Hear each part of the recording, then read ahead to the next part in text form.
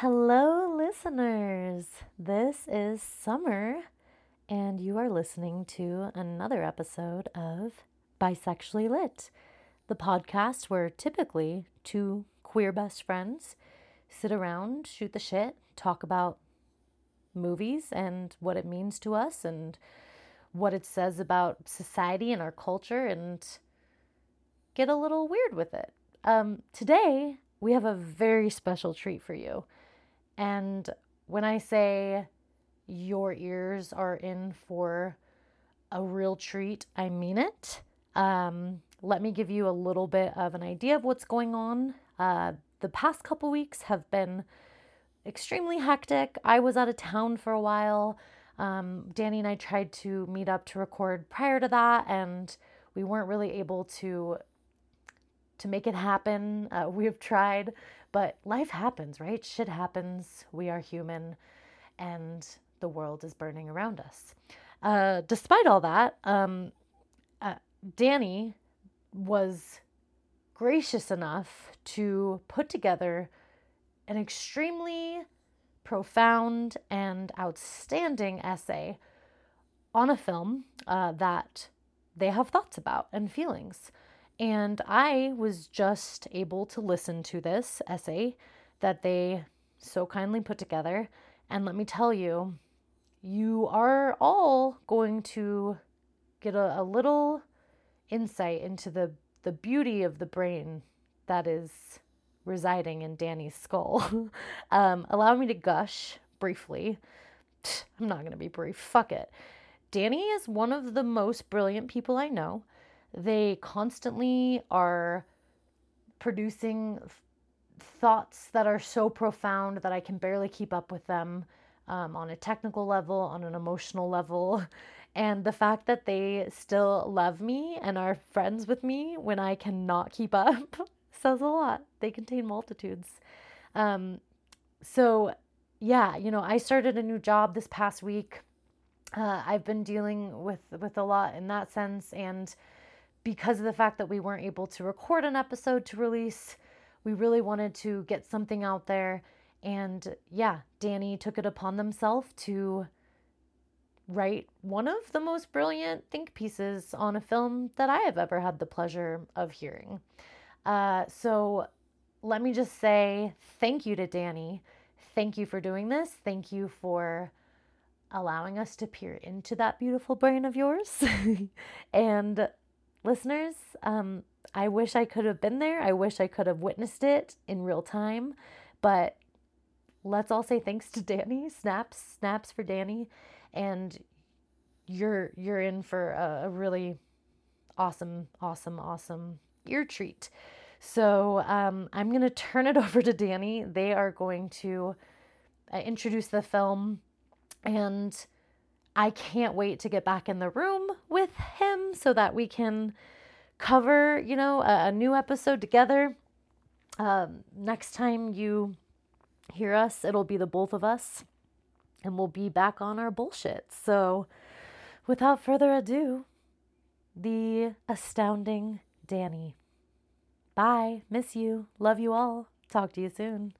Hey guys, it's Danny. I'm editing this. We're putting it out in like half an hour, and I just got Summer's intro. I love the hell out of her, but she's overhyping me. My brain is full of spiders and movie quotes. I hope you enjoy the essay, though. Love you. Bye.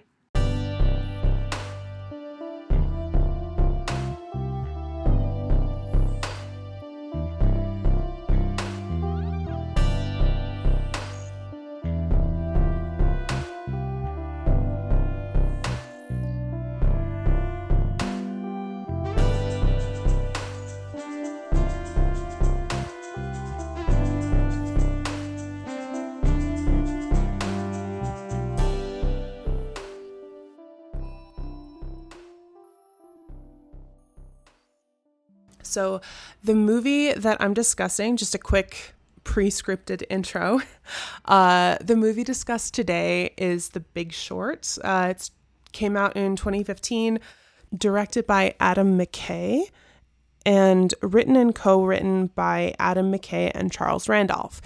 You may know Adam McKay from his work, I believe, on Talladega Nights, if I'm not mistaken. He has quite a bit of experience working with comedic legends like Will Ferrell. I believe that this movie was actually the first movie that he directed where Will Ferrell was not in the cast.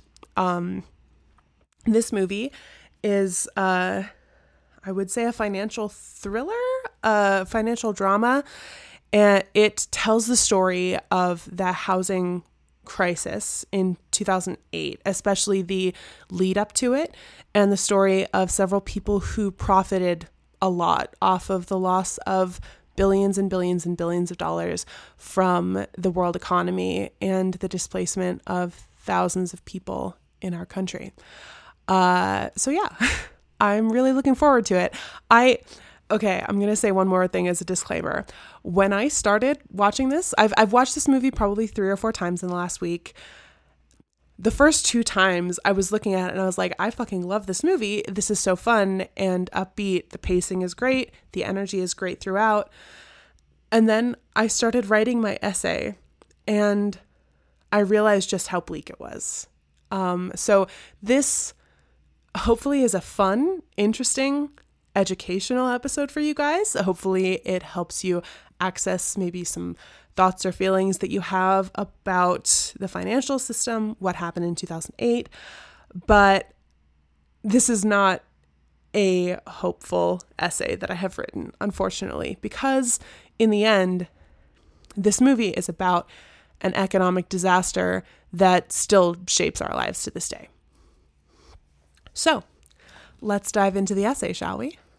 I started watching The Big Short earlier this week with the intention to write about modes of communicating and how to make an audience understand a movie that relies heavily on how much they know things. My intention was to look at this movie from a structural perspective, analyzing elements of film language and how the script and narrative work together in order to build up this concept of explaining financial instruments. I took notes, and as I went, I started realizing this movie, while it is about communication and filmmaking language and the fourth wall and pacing and all those things that make you understand the money talk of it all, that wasn't why I was watching. That was just the device used by the filmmaker to make sure that I could get at the meat of the story. The personal, painful, emotional, devastating story of how we all grew up and how we all watched the world break. And to a certain extent, how we're watching it break all over again. But we'll get back to that. I work at a bank. I started there in July of 2021, and I knew nothing about finance. I had spent the year and a half prior as a technical writer at a software company, and because of the software that company made, I knew a little bit about how individual mortgages worked. But I didn't understand economics or mortgage-backed securities or hedge funds or really investing as like a concept. I knew that people made money on Wall Street, and that's pretty much all I knew. The first time I ever talked to my new boss over the phone, a couple months before I started, I told him I was super nervous because I had no idea what was going on or how the market worked or what any of these financial instruments that he was talking about were.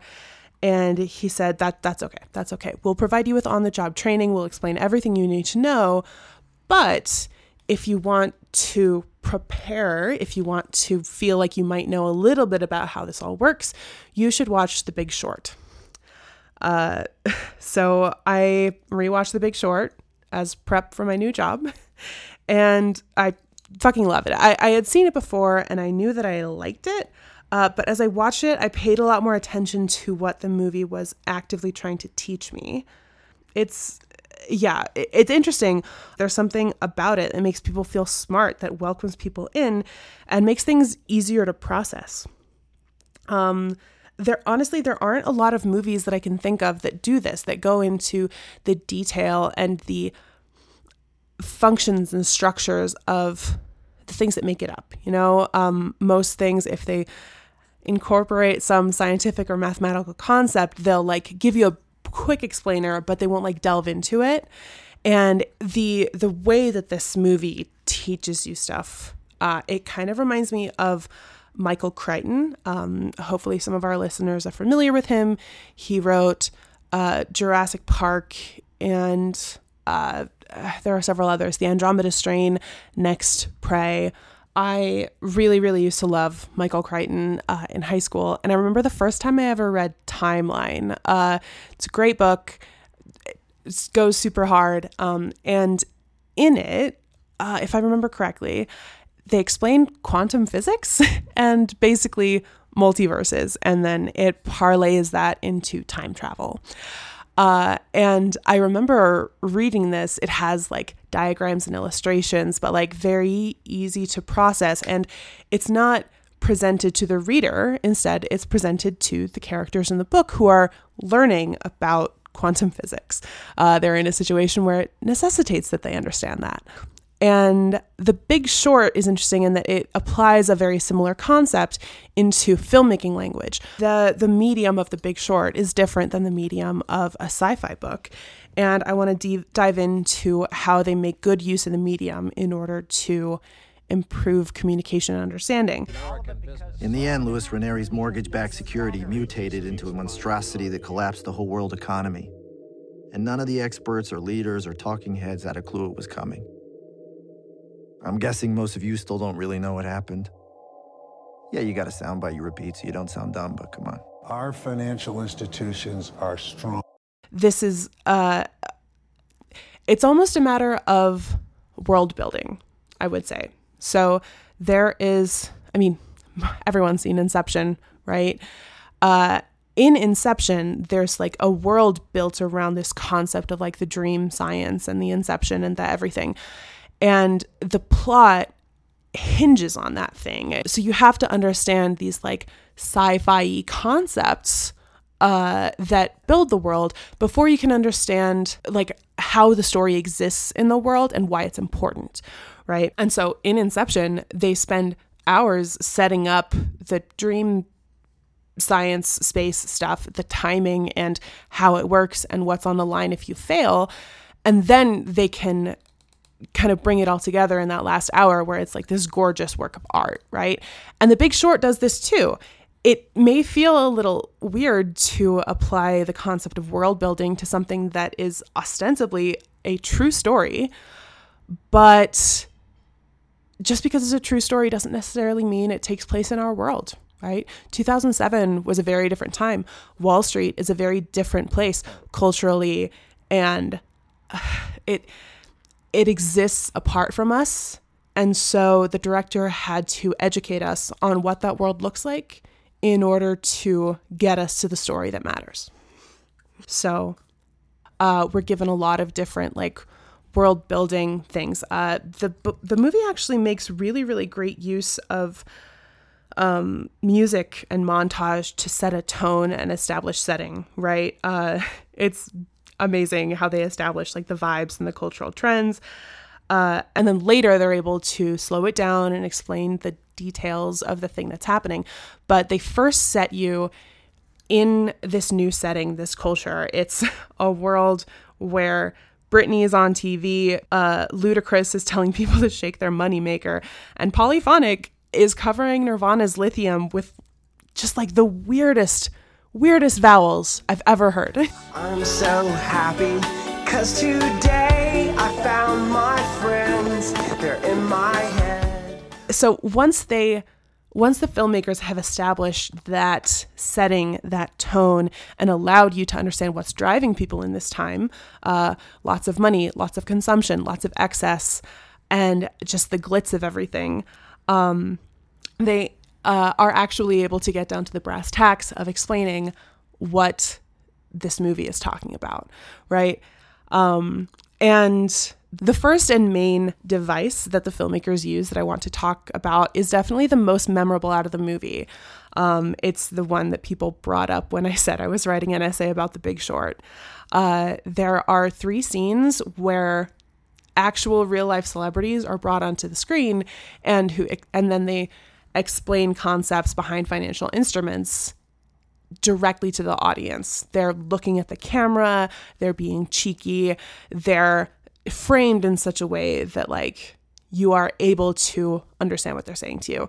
It's like a masterclass, but for hot people. So there are 3 of these specific scenes. There are other places where the movie breaks the fourth wall, but these are the explainer scenes that everyone remembers. The first one is, I would say, the most memorable.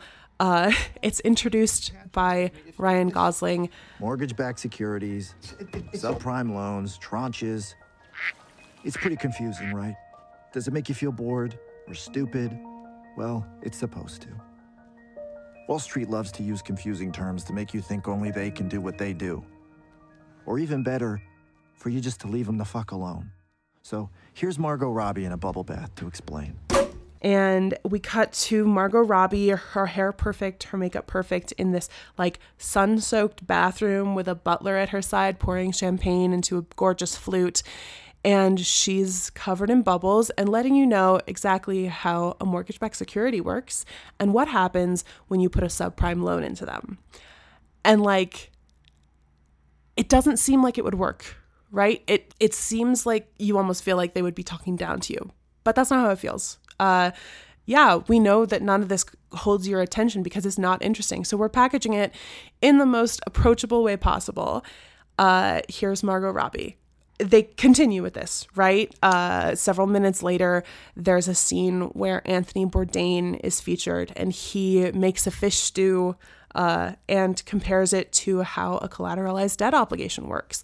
And then later in Vegas, you see Selena Gomez and Richard Thaler, I believe, who is the father of behavioral economics, playing blackjack and explaining how synthetic CDOs work. All of these are bright and quick. There's a visible setting that they're grounded in, and there's a specific way that they're introduced. Ryan Gosling, his voiceover comes in, and it's pretty slick. It's really well done.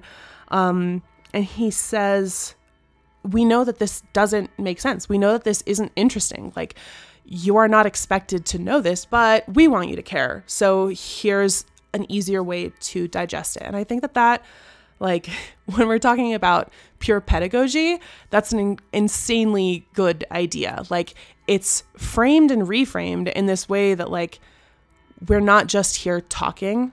We want you to understand because you need to understand for all the reasons that we already talked about, right?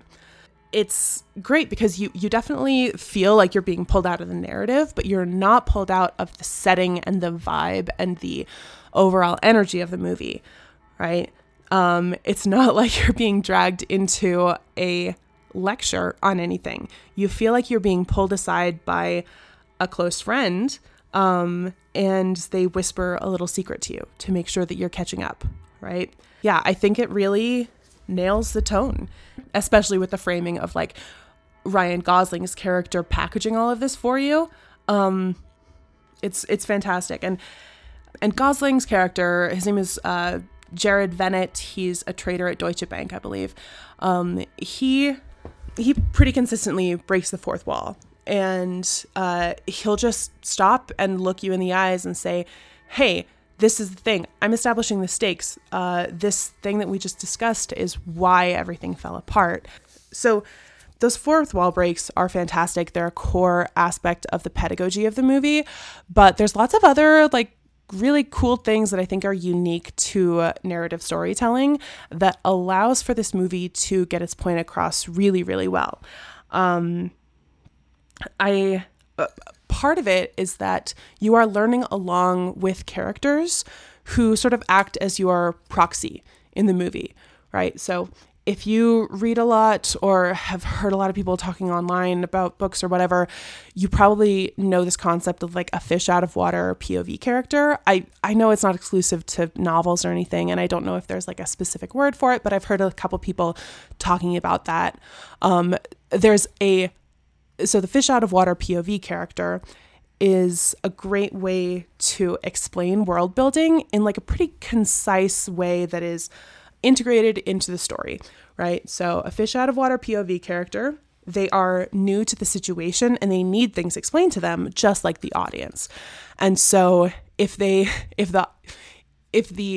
author thinks that the audience might be confused, then he may posit that the point of view character is also confused, and he can have that point of view character ask clarifying questions.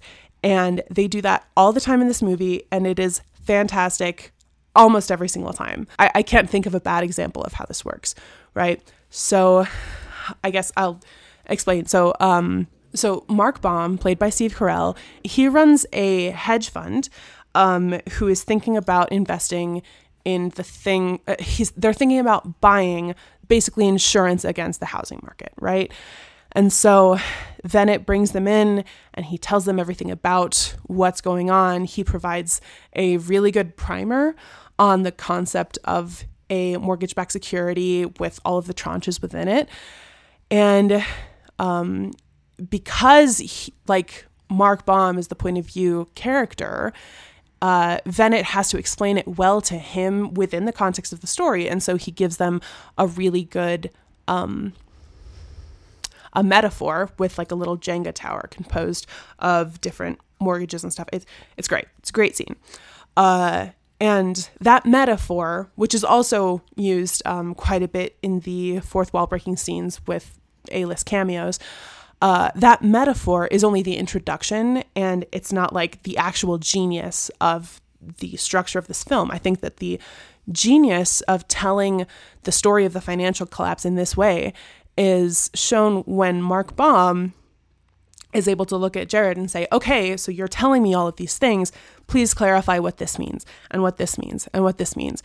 And as it goes on, the audience is keeping up, but Mark Baum is able to wrangle it into a concise emotional reaction to the things he just heard, allowing the audience to accompany him on that emotion that he's experiencing, right? I mean, at the end of the scene, there's like this uproar with all of his coworkers and people talking about what's going on, and he sums it up. He says, "Okay, a bond is dog shit. A CDO is dog shit wrapped in cat shit," and like that's a very, that's what he got out of the explanation provided by Jared, and he's able to ask clarifying questions in the interim, but the audience comes out with an understanding like functionally of what happens. They may not understand like everything that what it means. Tranches are a little complicated and blah, blah, blah, blah. But he comes out with the emotional punch of our economy is propped up on dog shit, right? And that POV character coming to those realizations and doing it over and over and over in new ways is a fantastic device. So it happens again. He right after their pitch meeting with Jared, they go down to Florida and they try and talk to real people and see if there's a housing bubble, right? They ask clarifying questions to real estate agents and mortgage sellers and ordinary people in their homes and in strip clubs and stuff. Those explorations that the point of view character goes on, they're the ones that ground this movie and allow people to understand. So bear with me here a little bit. Parts of this movie, specific scenes, remind me of Socratic dialogues. For those who don't know, the old Greek philosopher and teacher Socrates, he wrote a lot of dialogues. Well, I think Plato wrote down the dialogues, but Socrates is the character in the dialogues. They're usually scenes between two people in which one of them, the wise man, the Socrates, asks the other person questions and the other answers. And through this, they uncover knowledge and insight. And, variations on this are used in the Socratic method of teaching, which I believe is pretty common in law schools, where the teachers use thought-provoking questions to engage students in conversation. So the original Socratic dialogues were just conversations that Plato wrote down, likely ones that never actually happened, in which the character of Socrates guides students to the discovery of important truths about the world. But when it comes to pedagogy, it seems like this can be super edifying and persuasive. It allows for a lot of back and forth and flexibility, and for concepts to be questioned and analyzed in ways that often aren't possible in simple declaratory or textbook style examples. I mean, there is a reason that this movie is more enjoyable than a Series 6 handbook. And part of that is because it's full of hot people who talk fast. But part of that is because it's a journey, it's uncovering, and you are pulled through the journey of learning, with them. Instead of beating your head against a wall of information, you have learning modeled for you, and you're invited through that like human experience to change your mind or to understand something new. And it's kind of great that Socrates, had this point. He organized information in a way that was really, really comprehensible. And it's still effective to this day, So yeah, as Mark Baum learns about this product that he's being sold by Venet, as he talks to the mortgage brokers who are possibly inadvertently fucking over the working class of Florida and all of these places, you go on that journey with him of like the epiphany of realizing how bad everything is. And you come with him and you understand it. And even if you don't understand it, you understand the emotions behind it. You understand the stakes of it, and you can catch up on the rest of it later. The emotion of it is the core. They just want you to be there with the character. I think that emotion, I want to use that emotion to jump off into the next topic of this essay. So up until now, we've been talking about why and how this movie teaches you things about the stock market, but there's more. And as I said before, I'm not watching this movie to learn about the stock market or the mortgage bonds market. I'm watching this movie because it's a beautiful piece of art and because it inspires a lot of emotion in me. And I think that's, the genius of this movie. Understanding and the Socratic method and cameos and Jenga towers, they only get you so far. Witnessing the character's journey only gets you so far, because immediately after the journey happens, they ground it. And I said earlier that I wanted to only analyze this in terms of structure and filmmaking language, but there's so much more. To follow up on Venet's pitch, right? Baum and the rest of his Front Point dudes go to Florida, and they have conversations with people who are going to lose their homes, declare bankruptcy, lose everything. They witness empty houses and abandoned dreams and fraud. And like that's the brilliance there. Like they're still teaching you, but the emotions there, the abandoned housing developments, the realtor who is a little bit confused and worried about the slowdown in the economy, those are the things that matter in this movie. You take one step out of everything and you're staring humanity in the face. You're staring yourself in the face. This movie understands and reiterates the human costs and the lives lived and the lives lost over corporate margins and these ever more complex financial products. And yeah, it gets to an emotional level, and that's what we're going to delve into right after this break.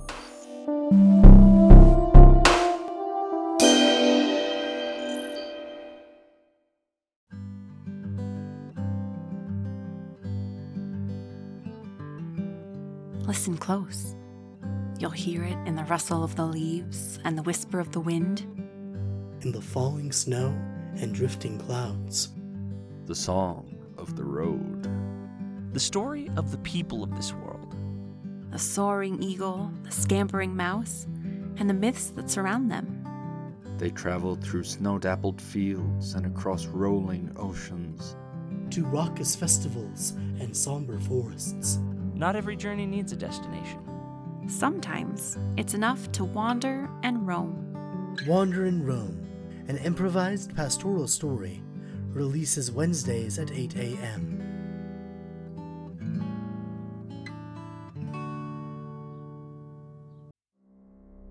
Winterhawk Podcasting presents Lower 48, a horror storytelling podcast presented bi-weekly starting March 8th. Listen on Spotify, Apple Podcasts, or wherever you get your podcasts.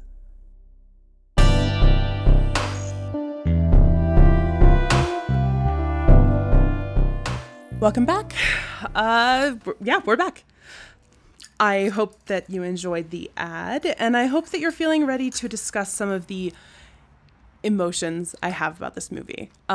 So before the break, just a disclaimer, before the break, I was definitely more in an analytical space, but this is going to turn into more of a personal essay from here on out. So please bear with me, and know that I am not an expert on any of this. I work in a bank, but I do not touch this shit. I have no concept of macroeconomic trends, and so therefore none of this should be taken as gospel. It is just thoughts that I was having that I want to share with you. I want people to think about and consider and not take as gospel, but maybe to integrate it into their worldview, right?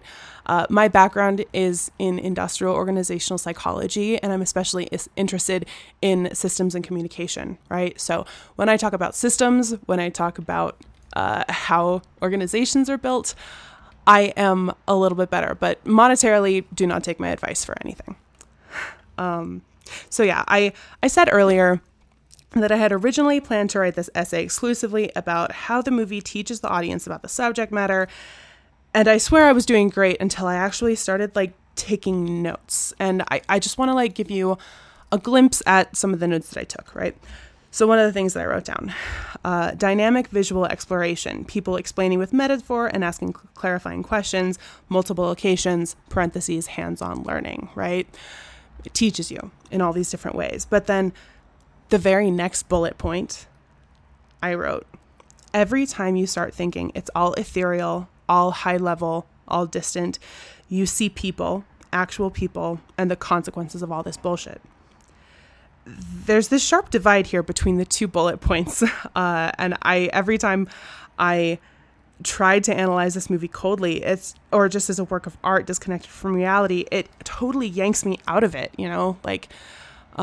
they're actively trying to ground you to the emotional reality of the devastation wrought by the 2008 financial crisis.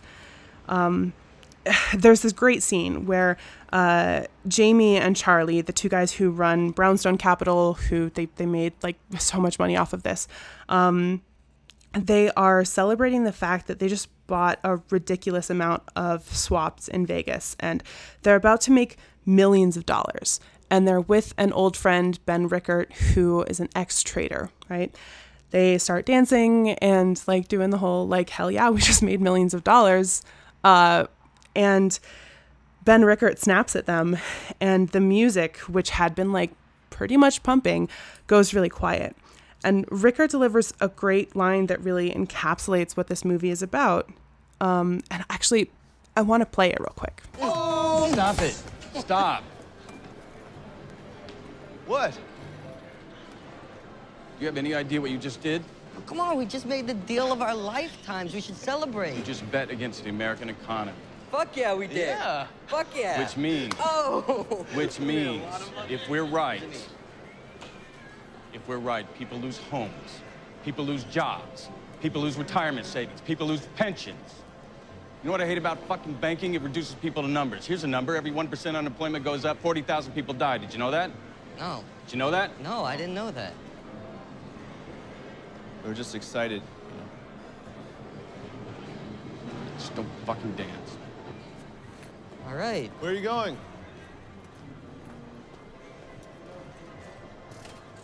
Whoa, I just got really scared. That scene is what this essay is about.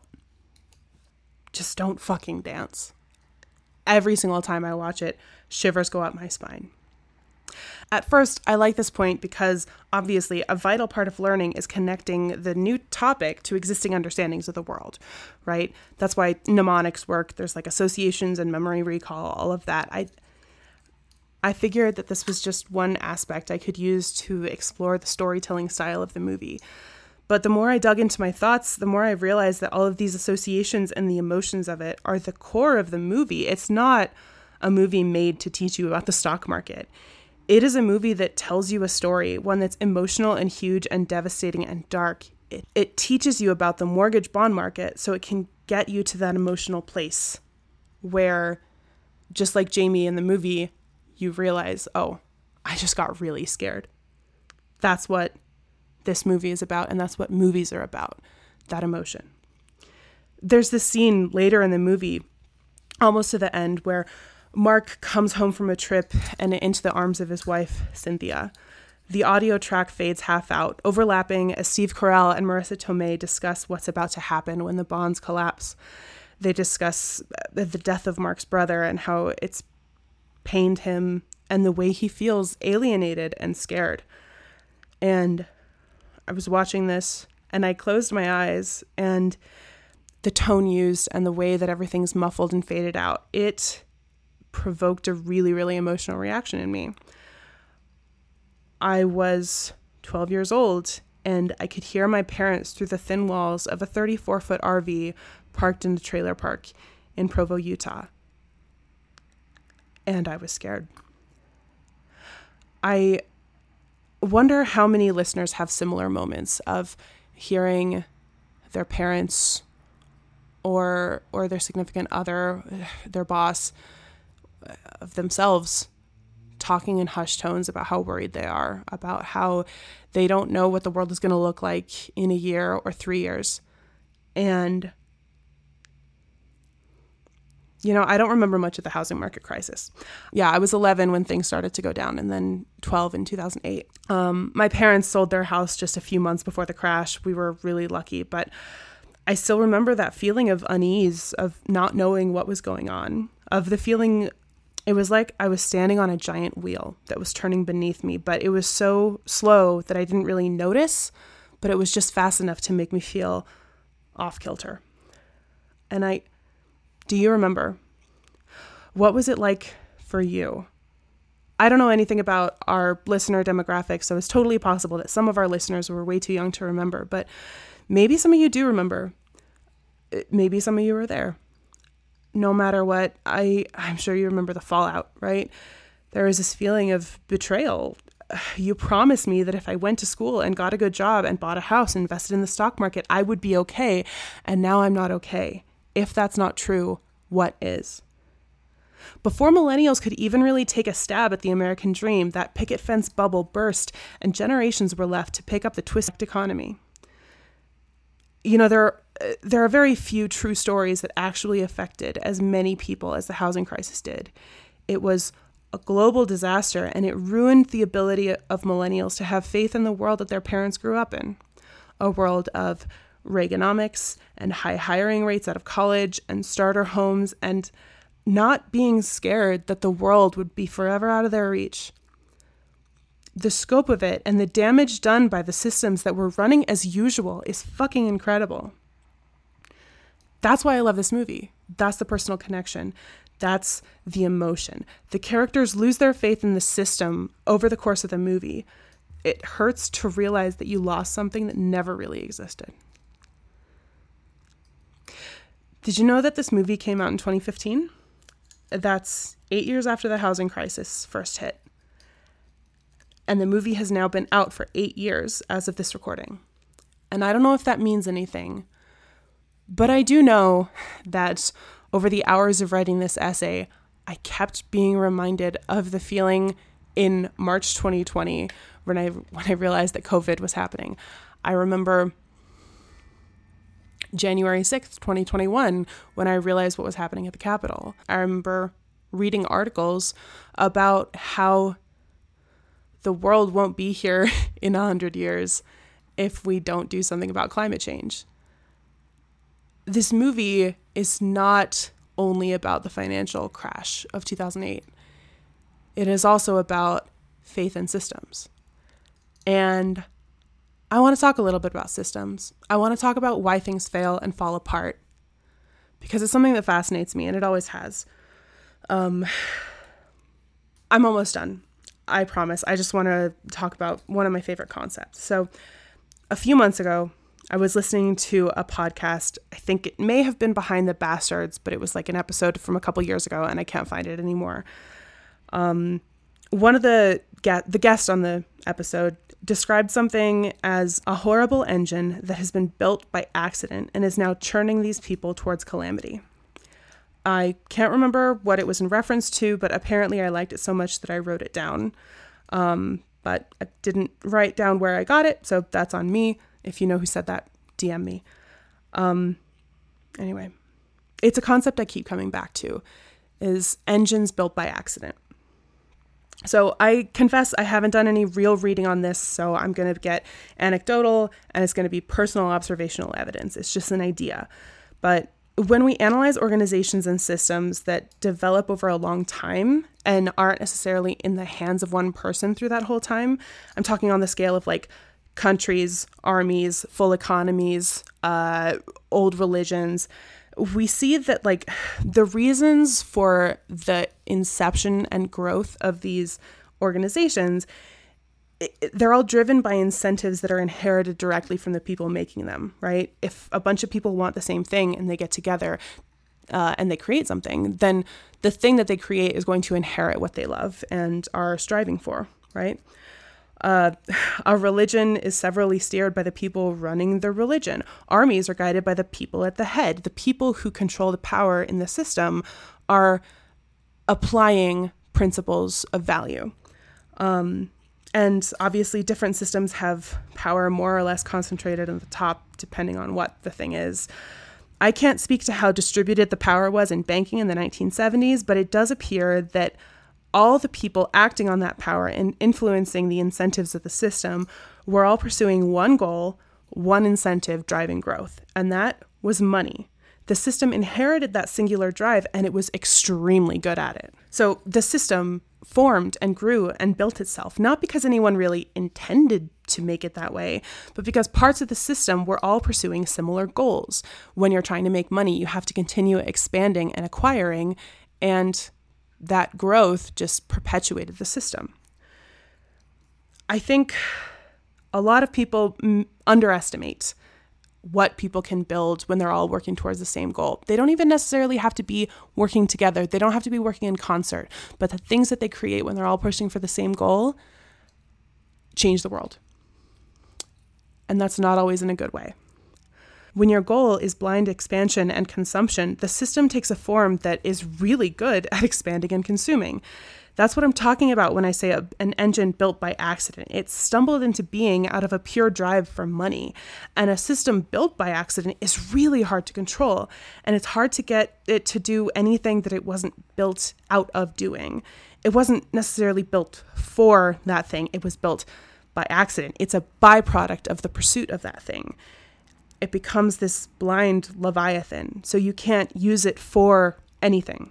There can be no intention, just expansion and perpetuation. I assume that such expansion and perpetuation isn't harmful in all cases, depending on what the system is expanding into. But in this case, the system expanded into a human need, the ability for people to stay safe in homes. It started gobbling up housing. It started gobbling up the ability for people to be safe and warm and protected. And it kept lumbering after this singular drive to acquire money, and there was never a successful attempt in 30 years to turn it away from that goal. And even till now, it's been 50 years, it's still driving after that goal, despite attempts to regulate it, which there have been good attempts to regulate it. There's a lot more transparency and openness. There's a lot less fraud than what we saw. And bankers go to jail all the time for this shit, right? But it's not turning away from money. It's just being funneled, being trimmed, but the Leviathan is still there. The structure is self-perpetuating, and like since only the people who want money go into it, they continue to influence it. So money builds into more money, and people find and innovate new ways to make money. And that's what Louis Ranieri did. I feel like as a millennial, my life has been defined by these engines built by accident. The housing crash, social media, streaming, the death of news, COVID, anti-LGBTQ sentiment, the rise of fascism, production and consumption of carbon-emitting fuels. These systems are driven by the values of their controllers, and they've changed all our lives. They've swallowed all of our lives and the entire world. And every driver of these systems has been commodified, creating new growth opportunities, and no one stops to check if we're churning towards calamity. So 16 years later, here we are. We're sliding into a recession, banks are failing, housing is unaffordable, which is a nice change since it used to be way too affordable, I guess. We're ramping up for a turbulent election. The WGA is on strike again, just like they were in 2007. Great job, guys. Solidarity. 16 years later, and has anything really changed? As this movie shows, even if no one notices it, calamity comes eventually. The scenes in Las Vegas that we see the characters in, they're really interesting to me because of how they illustrate these machines built by accident. They're the moment when the anger and excitement at the investment opportunities curdles into horror as we take on the scale of the juggernaut of the mortgage industry. Mark Baum meets with a CDO manager over sushi and discusses synthetic CDOs and the reality of leveraged positions in the bond market. As he discusses the CDOs, it becomes super clear that the manager is both corrupt and low-key the shittiest person on earth. At one point, he looks Baum in the face and says, "I assume no risk for these instruments, Mr. Baum." But he gloats and seems to think that the money in his bank account validates his life decisions. Essentially, he said, "I'll tell you what I make, and you tell me what you make, and we'll see who society values more." That guy, these people are cogs in the machine. Responsibility is distributed over hundreds of people, all in lockstep with the rest of the system, who assume no risk for these instruments, but who benefit from the shitty, unethical, unsustainable engine that they're inside of. But then the system stumbles, the market collapses, and the engine falls apart, and people suffer. Because no matter who the cogs are in the system, or what they want, or where the machine is going, one thing is for sure. The system consumes us. The system feeds on us and our ability to live. The book this movie is based on is called The Big Short: Inside the Doomsday Machine by Michael Lewis. It took me until this long in the episode to actually look at the subtitle and realize that it was called A Machine.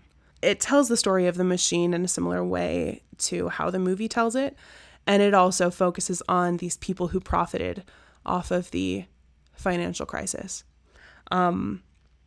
They didn't cause it. The characters in this movie and their real life sort of equivalents, because most of the names were changed, their real life equivalents, they didn't cause any of this, right? They weren't villains, but also they weren't heroes. They just made the smart call.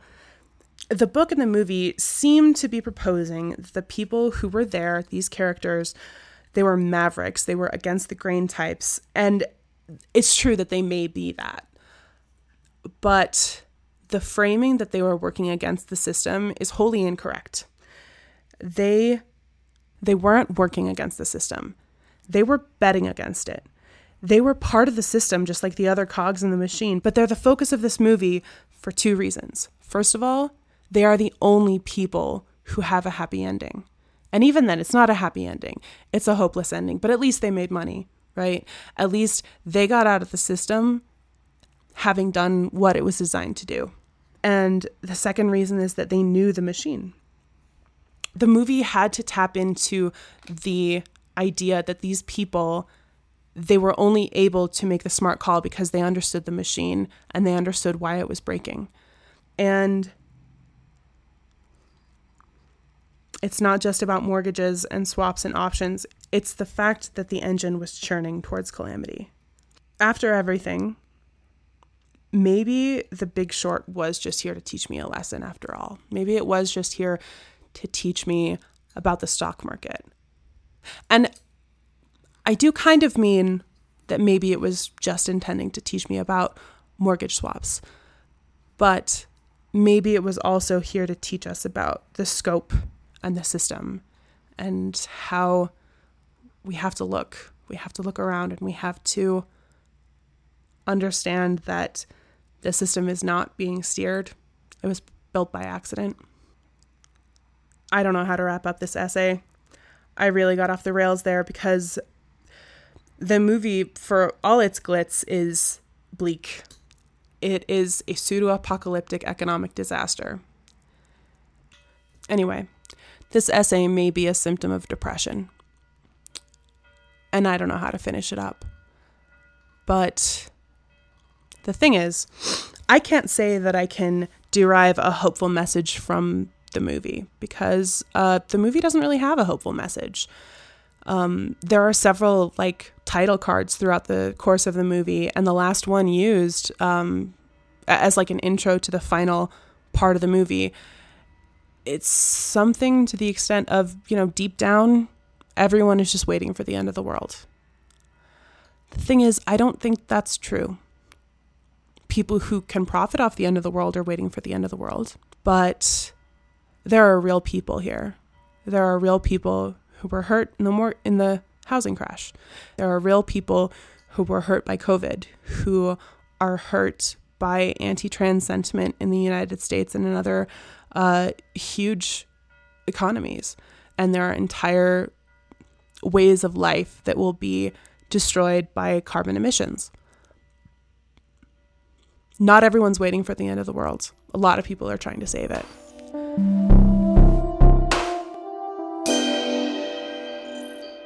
Thank you guys all for listening into our podcast. It was so great to spend some time thinking about this movie and processing it with you guys.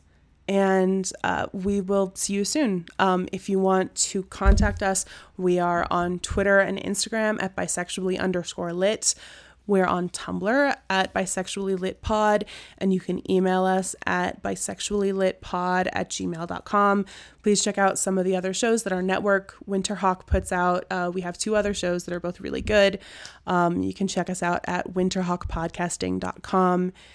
And yeah, please let us know what you thought of this essay and about this sort of mode of presenting the podcast. Again, this is not a long-term thing, but if you liked it, let us know. I'm always writing essays that I never publish, so maybe if you want more, we can get you more. But Summer will be back in the studio with me in a couple weeks, and we will see you all then. Thank you. Bye.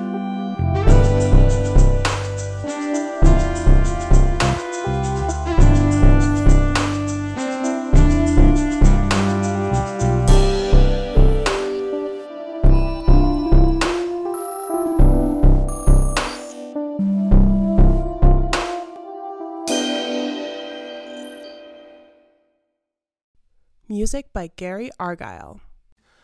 Bisexually Lit is a production of Winterhawk Podcasts. For more information, go to winterhawkpodcasting.com.